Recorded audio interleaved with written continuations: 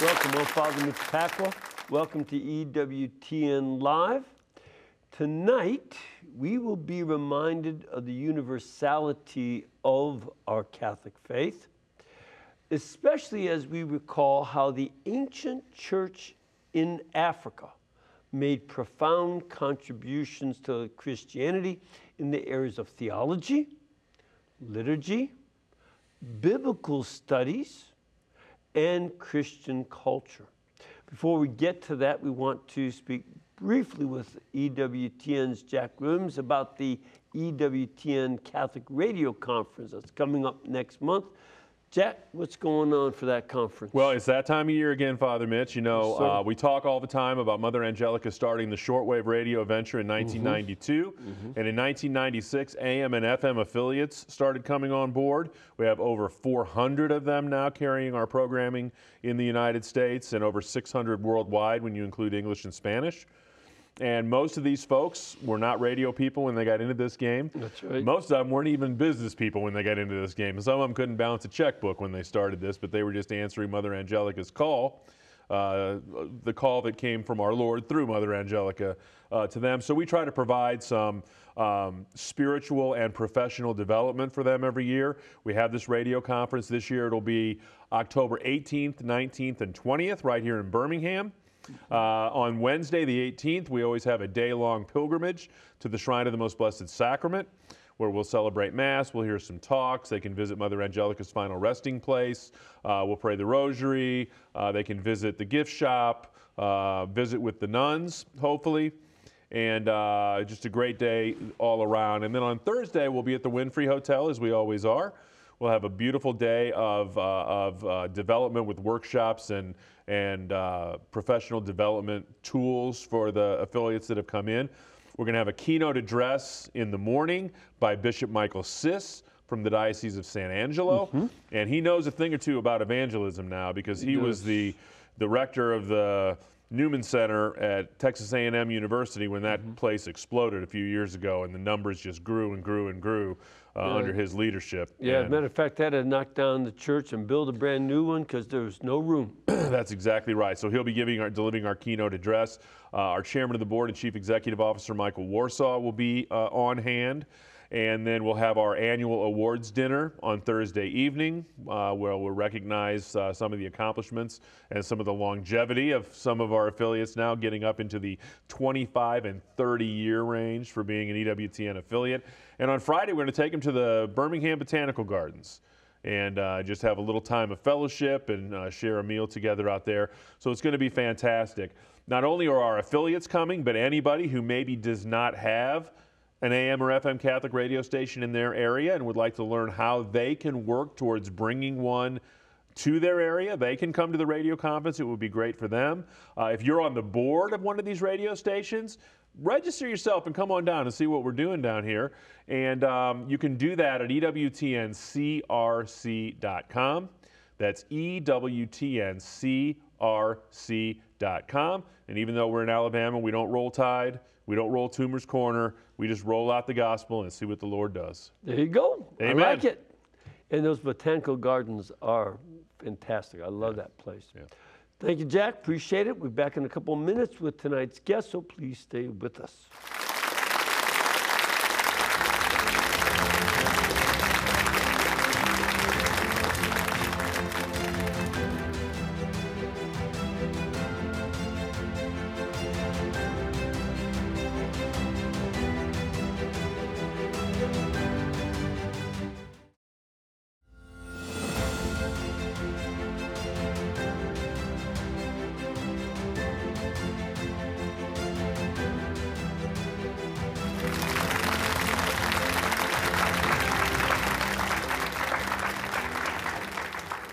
Welcome back. Good to have you with us. And our guest tonight is here to take us back to our roots in the early church. He's here to remind us that the development of our Roman liturgy and some of our most important theological ideas came from Africa, especially North Africa, or what the ancients would refer to as the Roman province of Africa. We're talking about areas that we know today as Morocco, Algeria, Tunisia, and Libya. But also extremely important in this is Egypt and the Kingdom of Ethiopia. So please welcome the Executive Vice President of the St. Paul Center for Biblical Theology and the author of a new book, Africa and the Early Church, the Almost Forgotten Roots of Catholic Christianity, Mr. Mike Aquilina.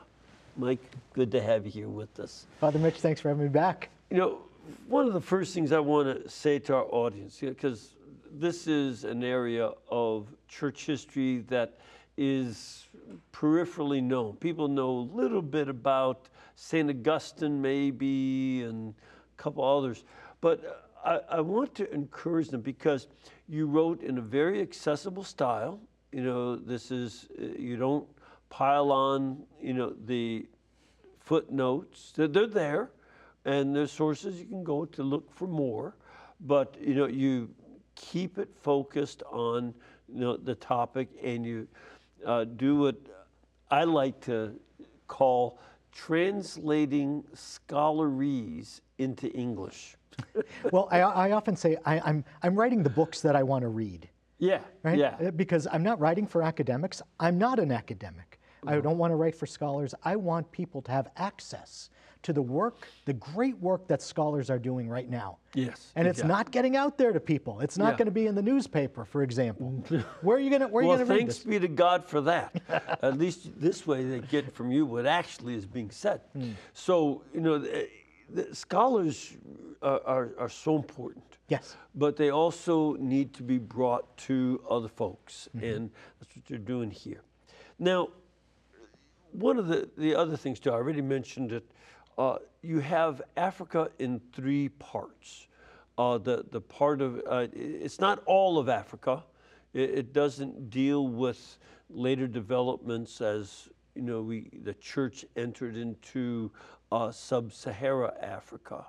But it is Africa, and, you know, in these three areas of Ethiopia, Egypt, and the northwestern part of Africa, known as North Africa. These are the parts of Africa, really, where Christianity took root in the first several centuries, the first 3-4 centuries of the church's history. Now, it's this part of Africa, should be pointed out, is very rich culturally. There are a lot of societies that settled in Africa. Talk just a little bit about, you know, who some of these different groups were, like Berbers. Oh, right. So you had these people who had resettled in that area. There was a lot of migration then, as there is now. So you have the Berbers there. You have people speaking Punic. Okay, so these are Phoenicians who had resettled. They're the Canaanites in the Old Testament, and they had moved that way and settled in North Africa. So those people would have been occupying the land that later St. Augustine, St. Monica were living in. It's quite likely that St. Monica had Berber origin. Her name seems to be a Berber name. So this would have been his background and the language that he grew up hearing, as well as Latin. And something that you bring out that's important for our world, where I think especially since the 1700s and 1800s to the present, there's a large focus on race. I think sometimes, unfortunately, Charles Darwin contributed notions of evolution to race that were absolutely false. Yes. And dumb. And they were novelties. Yeah. But in the time that we're discussing, race didn't matter. Like you had a great line in there. Their sin wasn't racism. They cared more about class, education, and wealth. Yeah, especially wealth. Yeah, especially wealth. You know, but even if you were wealthy, but were not part of the old patrician families, yeah, you're just not with the right families. That's what their concern was. Right. But the mixture of races in Africa was pretty thorough. Augustine takes note of it once. In his voluminous works, he makes note once in passing. He says, I'm from Africa, and he said, people from Ethiopia are darker skinned than I am. People from Gaul are lighter skinned than I am. Gaul being modern-day France. Modern-day France. So he recognized that there are people of different skin tones, but he did not see that as a reason to make any kind of qualitative cultural judgment on them, or any other kind of judgment. It's just a fact of human physiology. Yeah, and I've read lots of ancient literature. Nobody cared about that. Yeah. They really didn't. But what they do come to care about is their religion too. And tell us first of all about that Northwest Africa, that Roman province of Africa. What do we know about the beginnings of Christianity there? Well, the beginnings are pretty murky, because the beginnings of Christianity are murky in almost every area on the map. We don't know who brought the faith there. What we find in the documentary record is that around 170, suddenly Christianity is there. It's very well developed and very public. The first document we have from that area is the Acts of the Cilician Martyrs.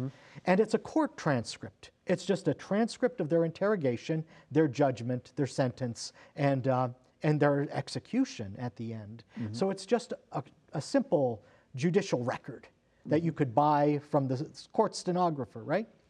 But it shows us a church where people were very literate, they were very intelligent, and they were pretty at ease in the Christian vocabulary, which says that Christianity has been around a while. And of course the judge, the magistrate there, understands a bit about Christianity as well, so he must have been familiar with it. It's not a new phenomenon. So we don't know the beginnings. What we know is that around 170, quite suddenly, Christianity is there in full force. By 190, Tertullian is boasting that all the fields of endeavor in the city of Carthage were occupied by Christians. He laughs at the end of this passage, we've taken everything, we've left you only your temples. Yes. And this is a couple things here to note. We've talked that some of the people there were Berbers. In fact, the Berbers are still around.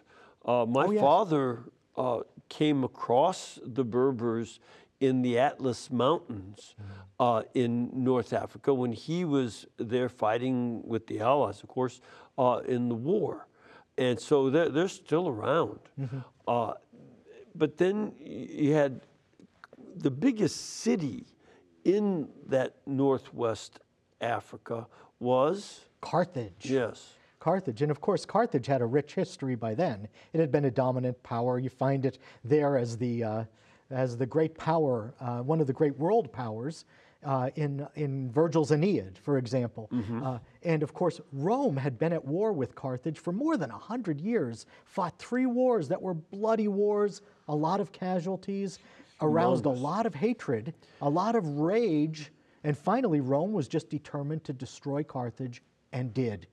In fact, to this day, the naval battle, the largest naval battle with loss of life and everything that ever fought in history was between Rome and Carthage. But Rome eventually wiped out Carthage and then rebuilt it. And colonized it. It made it a Roman colony, all right? So you have people speaking Berber, you have people speaking Punic, and they're there. They're pushed out of the center of gravity, really, and the Romans move in. They're speaking Latin. And an interesting thing happens. It becomes an important Roman colony. It becomes an important locus of Latin culture. In fact, it becomes a more important locus of Latin culture than Italy does. For like centuries, the first 3 Christian centuries, you find more significant Roman literature, Latin literature, coming out of Carthage than out of Rome. So you have In the pagan world, you have the novelist Apuleius, you have the playwright Terence, you have Fronto, the rhetorician, you have the historian. Tacitus? No, He's not from there. no. I'll come Yeah. to it. But you have a lot of important writers who are still read today in translation. If you study classics, if you study humanities, these are the people you have to study. So you have that going on. What's interesting is that Christianity arises just at this time, where there's a literary and cultural renaissance happening in Carthage, right? So the most significant Latin Christian writers of centuries 2, 3, and 4 become African Christians, mostly 2 and 3, I should say. But then in 4 you get some pretty important figures too. At the beginning you have Tertullian, who's the first Latin theologian. And at the same time, Tertullian is writing his great works, his apologies, his anti-heretical works, his original theological work. You have Pope Victor in Rome, who's an African, and really one of the only popes of that time whose writings are preserved. So again, he's a flower of this Renaissance that's going on. Tertullian is one of the great voices of that time. He's the one who introduced words like Trinity into our vocabulary, sacrament. He gave us the words that we Westerners are still using today. And then from then it kind of exploded. After Tertullian, you have Perpetua and her great prison diary, which becomes an instant bestseller in the Christian world.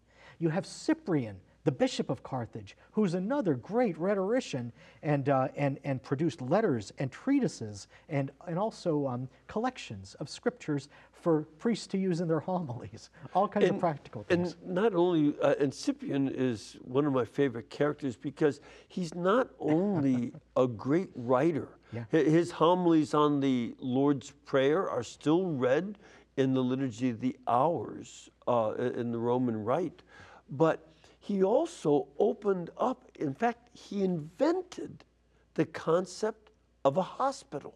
Yes. During a plague, the Christians opened up a hospital that was open to everybody, not only Christians, but to everybody. And that the evidence of that is there in his letters and in his other works. He's insistent that you can't just treat your co-religionists. You have to treat the persecutors as well, which would have been scandalous. Like imagine, you find you're a doctor, and here's the guy. They're bringing him in on a stretcher. Here's the guy who killed your sister and your brother-in-law, right? And you have to treat him now? Cyprian says, yes, you do. And this was transformative. This idea had never been there in the civilizational bloodstream before that moment. Yeah, no, and I remember being in Nashville, Tennessee, where the convent of the Dominican Sisters was used as a hospital for Northerners, federal troops, as well as Confederate troops. They didn't care. That mentality that started there with Cyprian has continued on through the centuries with hospitals, but also we care for everybody, and we don't exclude enemies, no matter what side you're on. So you have this flourishing that goes on. As I said, there are all these great writers coming out of Rome and Africa, and the influence is flowing from Carthage to Rome. It's not the other way around. You don't have Rome influencing the Christian literature of Africa so much. It's very interesting to me that the only great Roman Christian writer from this period is Minucius Felix, Marcus Minucius Felix, who was born in Carthage. So he's an African lawyer relocated to Rome, working in Rome and writing Christian apologetics, and he's the major Roman writer of that period. Yeah, it's and this is not really applicable precisely, but it would be as if instead of London being the source of great literature, New York all of a sudden did, and replaced it. That would be the equivalent. Yes. That the original city had, in many ways, the city of Rome was becoming parasitic. It was a parasite that all of this stuff was sent in as taxes to feed the people of Rome. Slaves were doing all the work and there were no jobs. So people were just living off of, what was sent by taxes to Rome.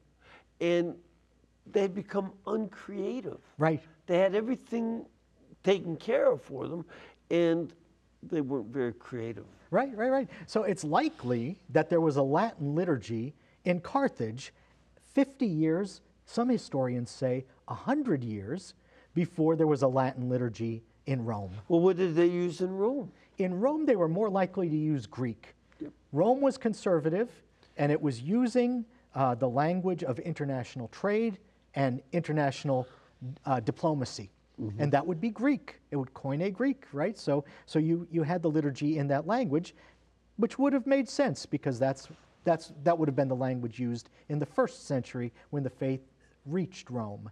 But by that time, most people were speaking Latin. It was the vulgar language.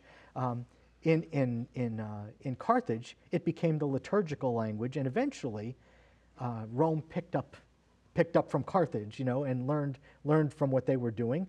It seems likely that the Latin liturgy we have is largely borrowed from what was going on in Carthage. Mm-hmm. And it seems that whenever there was a liturgical fashion that emerged, like a little bit later than that, there was a fashion for offertory chant. Well, it would begin in Africa, and pretty soon whatever was happening in Africa would find its way to Rome, and it would be all the rage in Rome maybe 20 years later. Mm-hmm. Yeah, I haven't been able to find the source for this. I've been looking for it, but I do remember reading that the first anti-pope that ever rose was Saint Hippolytus. Yes.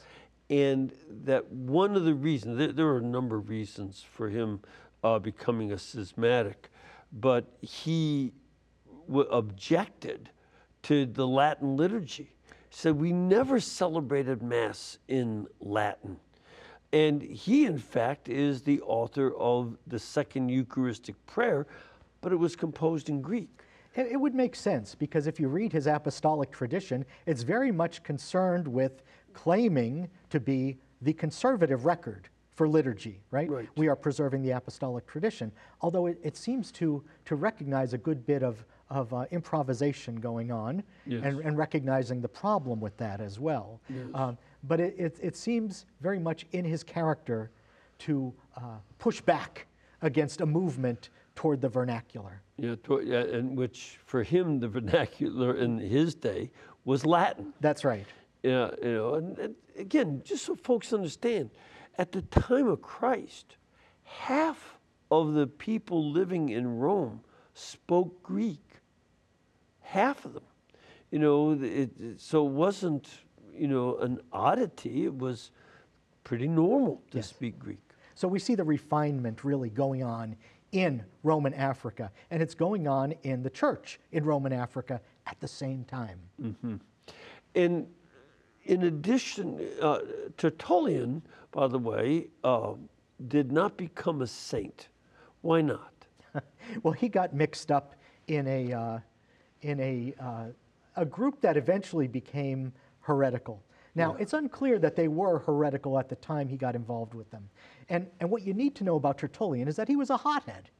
He loved to argue, and he was kind of a know-it-all. He was a lawyer, mm-hmm. Okay? So he's a hothead, he's a lawyer, and he had a real problem with laxity in the church, with what he saw as an excess of mercy being extended to sinners. And he saw this tendency in the popes of his time, and he railed against it, but also in the bishops in Africa. So he allied himself with a more rigorous movement. Now they were a kind of Pentecostal movement, the Montanists. Mm-hmm. They claimed to have special charismatic gifts, and they claimed to have especially prophecy. Prophecy, yes. But they lived strictly moral lives, and that attracted him to them. Mm-hmm. And so he started hanging around with them. He became identified with them. He started to write in their mode. And at that point, he vanishes from history. He vanishes from relevance, which is very interesting. Once you start distancing yourself from the church, you become irrelevant, right? And he did, and we don't even know how he died in the end, because his last years are just a big question mark, whereas before that, everybody knew what he was doing. Yes. The Montanist movement, by the way, got very weird very quickly, as you might imagine, with the group based on spontaneous prophecy. Yeah, and they put the prophecies they were receiving as being more important than what's written in Scripture. Than a bunch of bishops, as Tertullian put it. So both Scripture and the magisterium. Yeah. Now, in addition to Tertullian and Cyprian, because I do want to, it's so fascinating to talk about Northwest Africa, but another source, another great theologian from there was? Well, Arnobius, who first proposed Pascal's wager, what we know as Pascal's wager, that first arose in Africa from Arnobius, who was an apologist, mostly writing apologetics against paganism. After Arnobius, there was Lactantius, who wrote the first catechism in history. Again, this is something that comes out of Africa and is a gift to the church. He's the first one to take this initiative to write a little vademecum for those who want to know the basics of the faith. So where do you go from there? Well, from there, you go to the big gun. You go to St. Augustine of Hippo, because he's one of the most important intellectuals in all of human history. Certainly one of the most important thinkers in the history of the church. He's the author outside the scriptures to be quoted most often by the Catechism, and the author, again, outside Scripture, to be quoted most often by St. Thomas Aquinas in his Summa. So he is the go-to guy. He's the one everyone in the West recognizes as the great theological authority. Yeah, he absolutely dominated theology for the first 800 years after he died. And still today, right? And then was picked up by Thomas, right? Who brought another perspective, but also was himself this incredible genius from Italy. Similar kinds of minds. And then, both of them continue to be read to this day.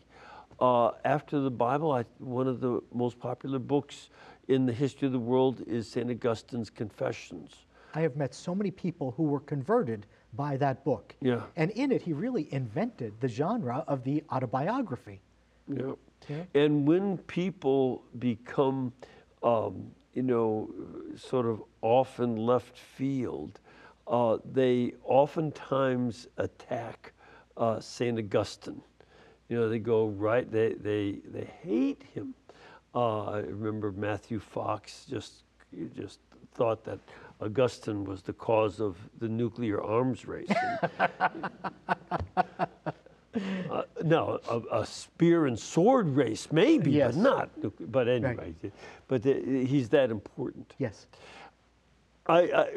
This is a great introduction to that part of Africa and the importance for our Latin liturgy that becomes the Roman liturgy that we still use.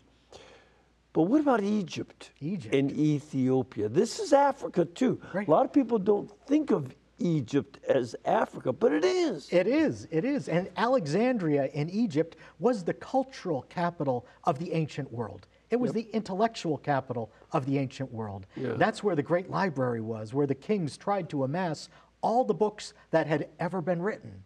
So they had this goal, probably never achieved it, but they had a lot of books there. And if you wanted to do research, you went to Alexandria. Yeah, and there a combination of Greek writing was done as well as Coptic, which is, the word Egypt comes from the word Coptic. Yes. And it was the language of ancient Egypt, and you see the Coptic Christians, you can say, these people look like the pharaohs. This is, to me, a fascinating topic, but I'm afraid we've, gone to the end of the time we have. We want to open this up for your questions and comments. So we'll come back in a couple minutes, Please stay with us and call in with your questions and comments, please.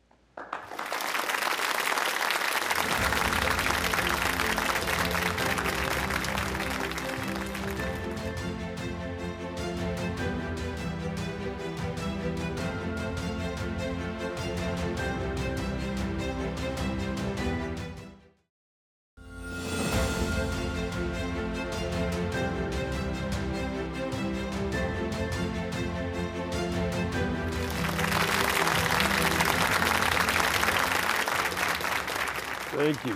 Thank you very much. We are here with Mike Aquilina discussing his new book, Africa and the Early Church, the Almost Forgotten Roots of Catholic Christianity. Again, it's written by Mike Aquilina. It is item number A302, A302, and it is available at ewtnrc.com. Ready for some questions? I'm ready. Let's start off with this gentleman here from our studio audience. Sir, where are you from? Hello, Father Mitch. I am from Texas. Great. Good to have you here. Always nice to have folks from the Republic. So what can we do for you? I was wondering whether any apostles that traveled to Africa to bring the Gospels there in this time frame. Okay. That's a great question. Yeah. That's a great question. And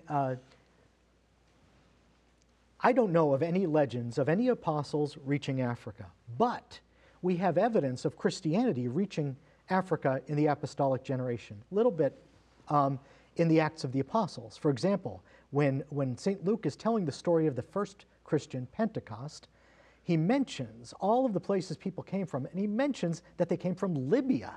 Mm-hmm. So there are Africans who are there in Jerusalem for the feast, who are converted by the gospel at that moment, right?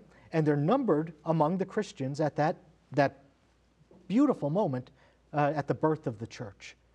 And of course, Simon Kyrene, or Simon of Cyrene. I was getting there, yeah. Yeah, go ahead. No, I mean, he was an African, right? And he bore the cross of Christ. And what's interesting about Simon is that when we hear the story in the gospel, it mentions his sons.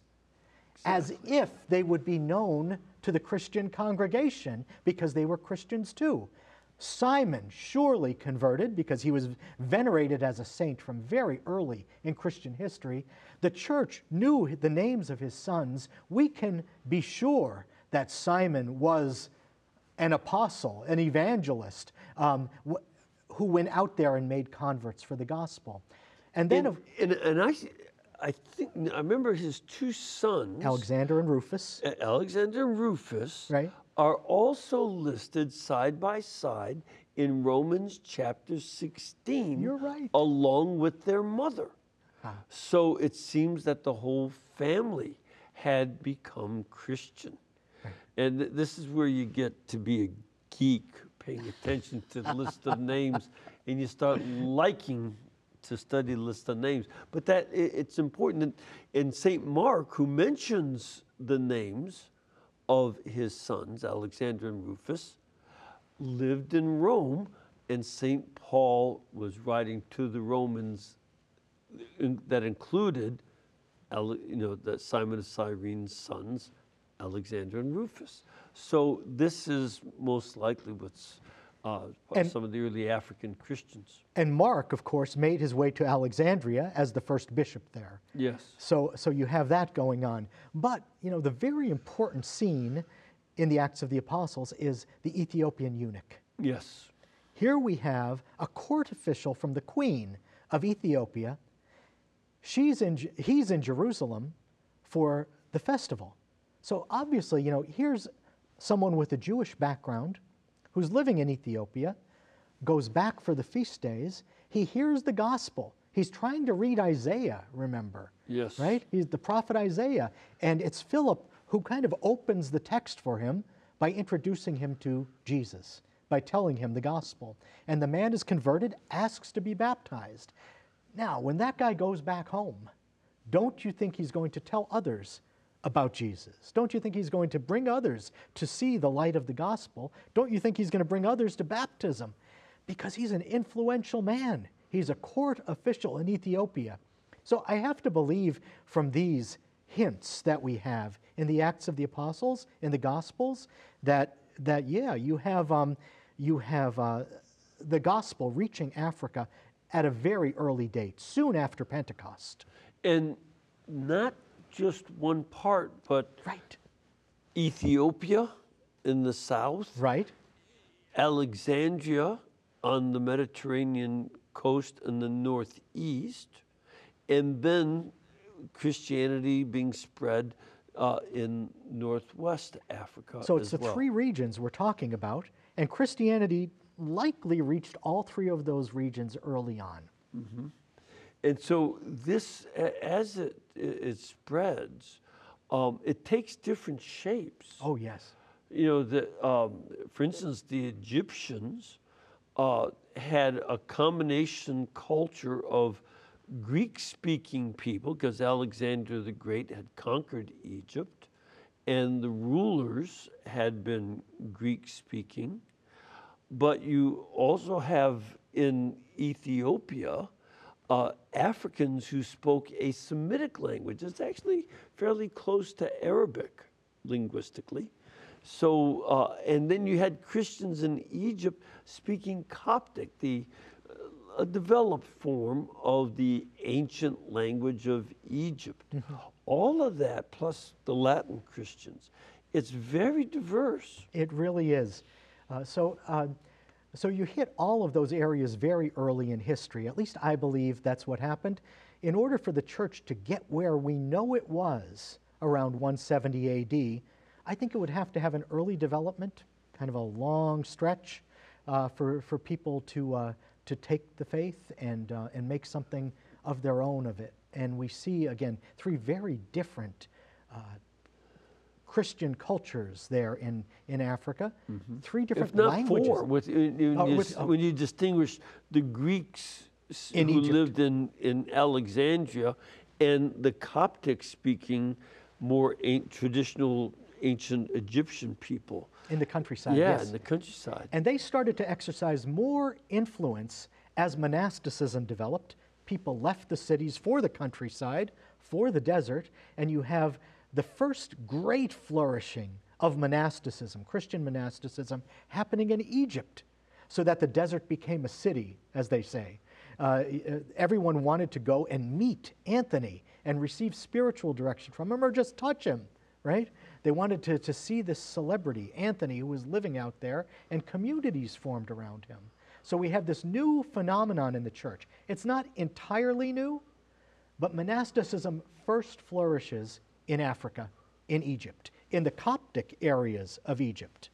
And this is very important to recognize that Saint Benedict was inspired by the life of Saint Anthony of the Desert. Anthony, we think of it, Antonio as Italian or something.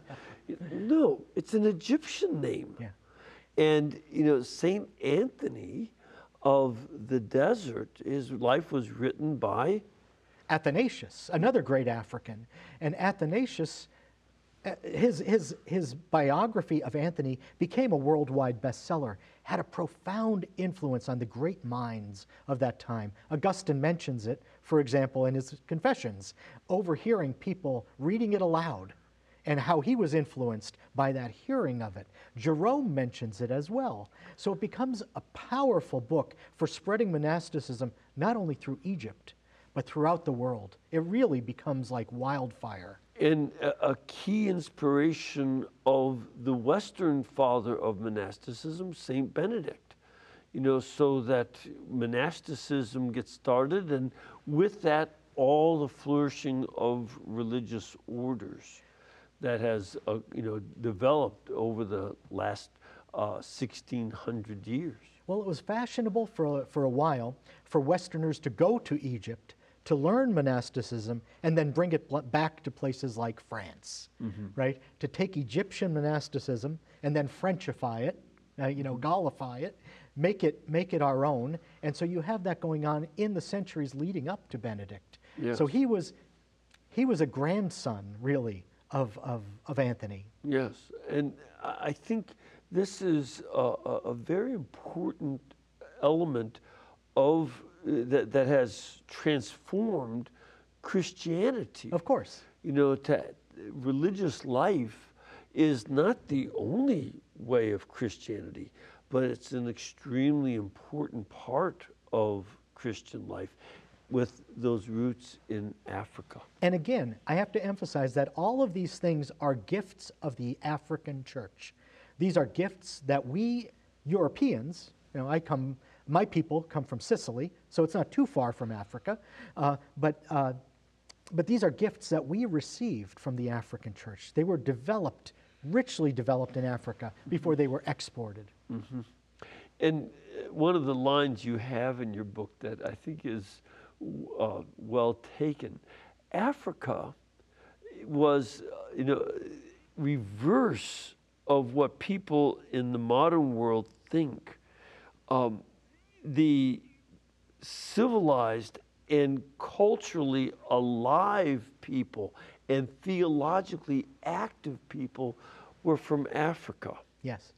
The barbarians were blonde-haired, blue-eyed people coming out of Germany. Yes, yes. They were pouring in as barbarians, and they're the ones who messed up the church in Africa. That's right. By invading Africa and forcing, through persecution of Orthodox Christians, forcing Arian heresy. Augustine lives to see the end of his great civilization as he's on his deathbed, and the Vandals are closing in on his city, besieging his city, and he sees that the end is coming. The great thing is that Augustine has already laid the foundations for the civilization that would follow, the medieval culture that would replace Roman society in Europe. Yes, and by God's providence, a couple of trunks of his books, were put on ships and saved from destruction by the Arian heretics. Now, Arius himself had started his heresy in Alexandria. Yes.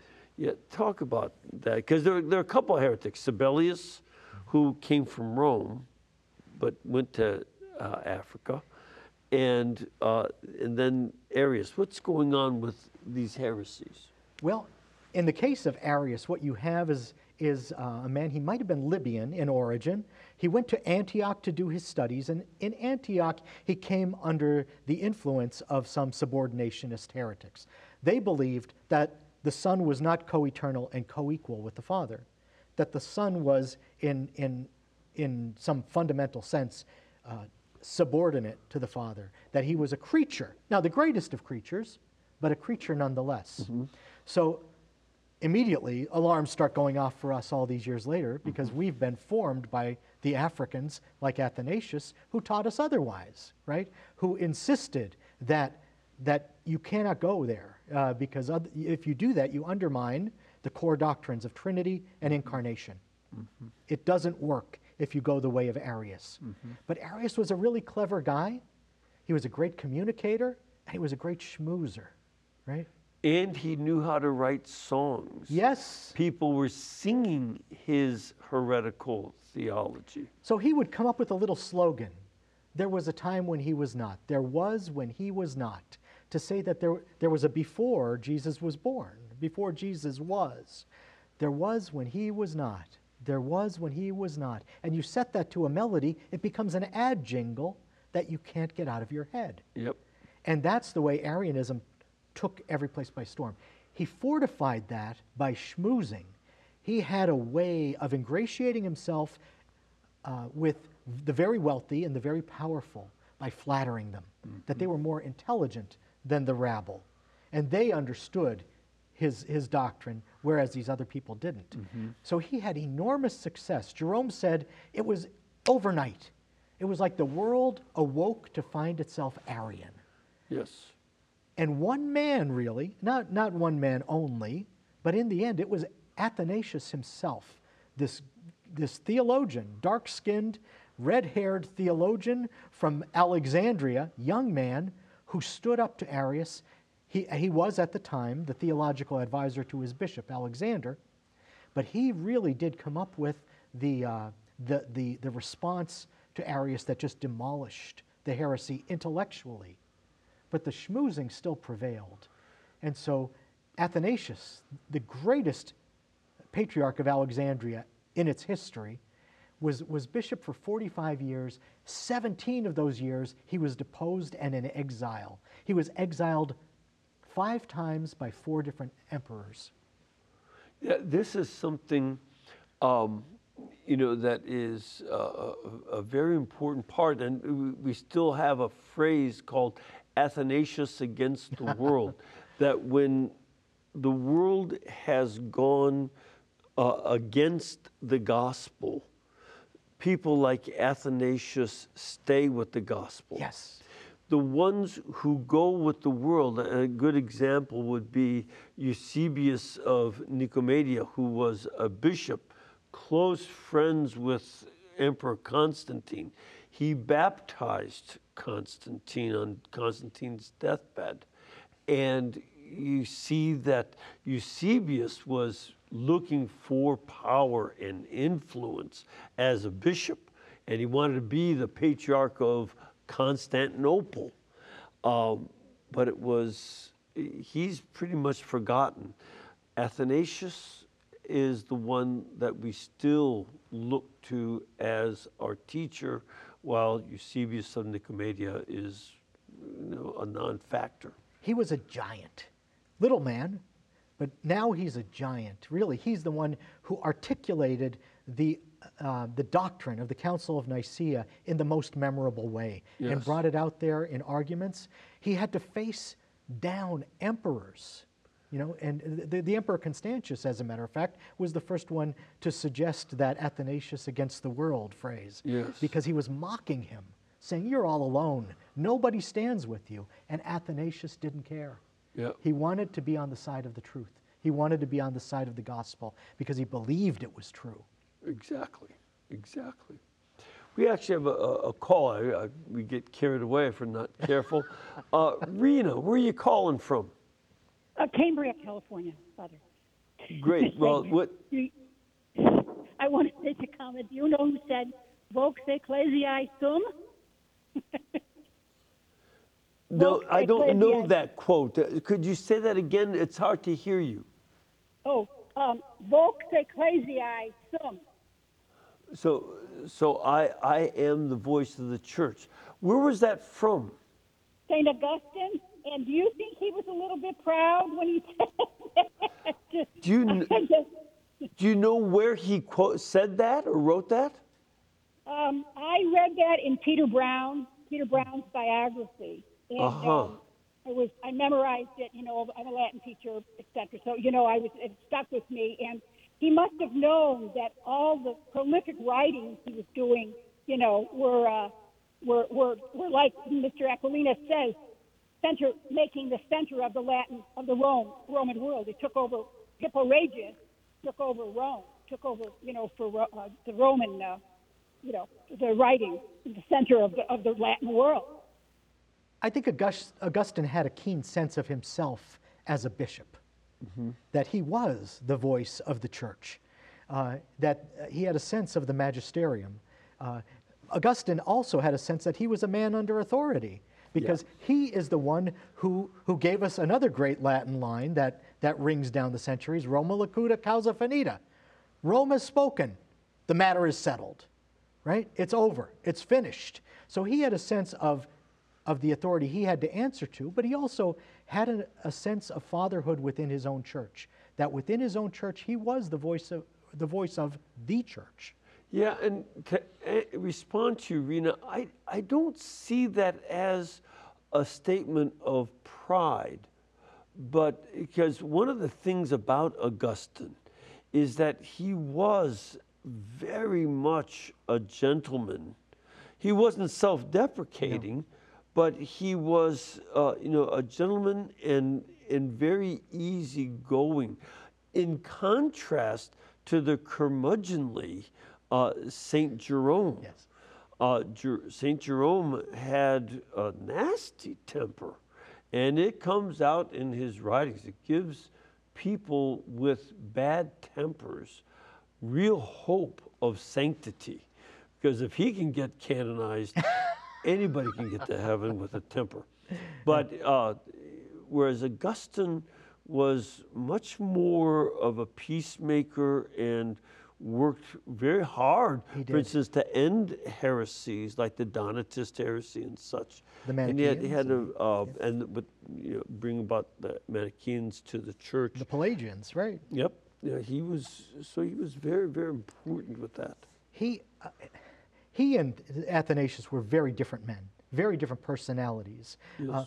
But I think one thing they had in common was a sense of confidence in the gospel. Yes. And a sense of certainty about their position in the world, where God had called them. Yep. So that they had a sense of office, and the right exercise of their office, the just exercise of their office. So I think that confidence can come across as pride, but I don't think it is. Yeah, I don't either. I see them knowing they're bishops, and they're answerable to Christ, but they are faithful to Christ and to all of his teaching, and they won't sway. That was true of Cyprian. Yes. Very, very strongly. I think whereas Tertullian had that sense of the truth and commitment to the truth, but he went off on a tangent. He was impressed by Tertullian. Yes. Yes. Yes. Yeah. So this is a different thing. This is a great area for people to learn more about. The book is called Africa and the Early Church, the Almost Forgotten Roots of Catholic Christianity. It was written by our guest, Mike Aquilina. You can get it at ewtnrc.com, where it is item number A302. A302. And it's very readable and very informative. And the more we know about our church and our faith, the better off we are. Thank you very much for coming here and for writing this book. Appreciate it very much. Thank you for having me back. And may the Lord bless all of you and keep you and cause his face to shine upon you and lead you in all of your ways by his peace. Almighty God bless you, Father, Son, and Holy Spirit. Amen. You know, and we can bring Mike over here to you over the last 25 years or so, and all the other guests and programs and series that we have, only because the network is brought to you by you. So please remember to keep us in between your gas bill, your electric bill, and your cable bill, and we'll be able to pay all of our bills too. God bless you, and thank you.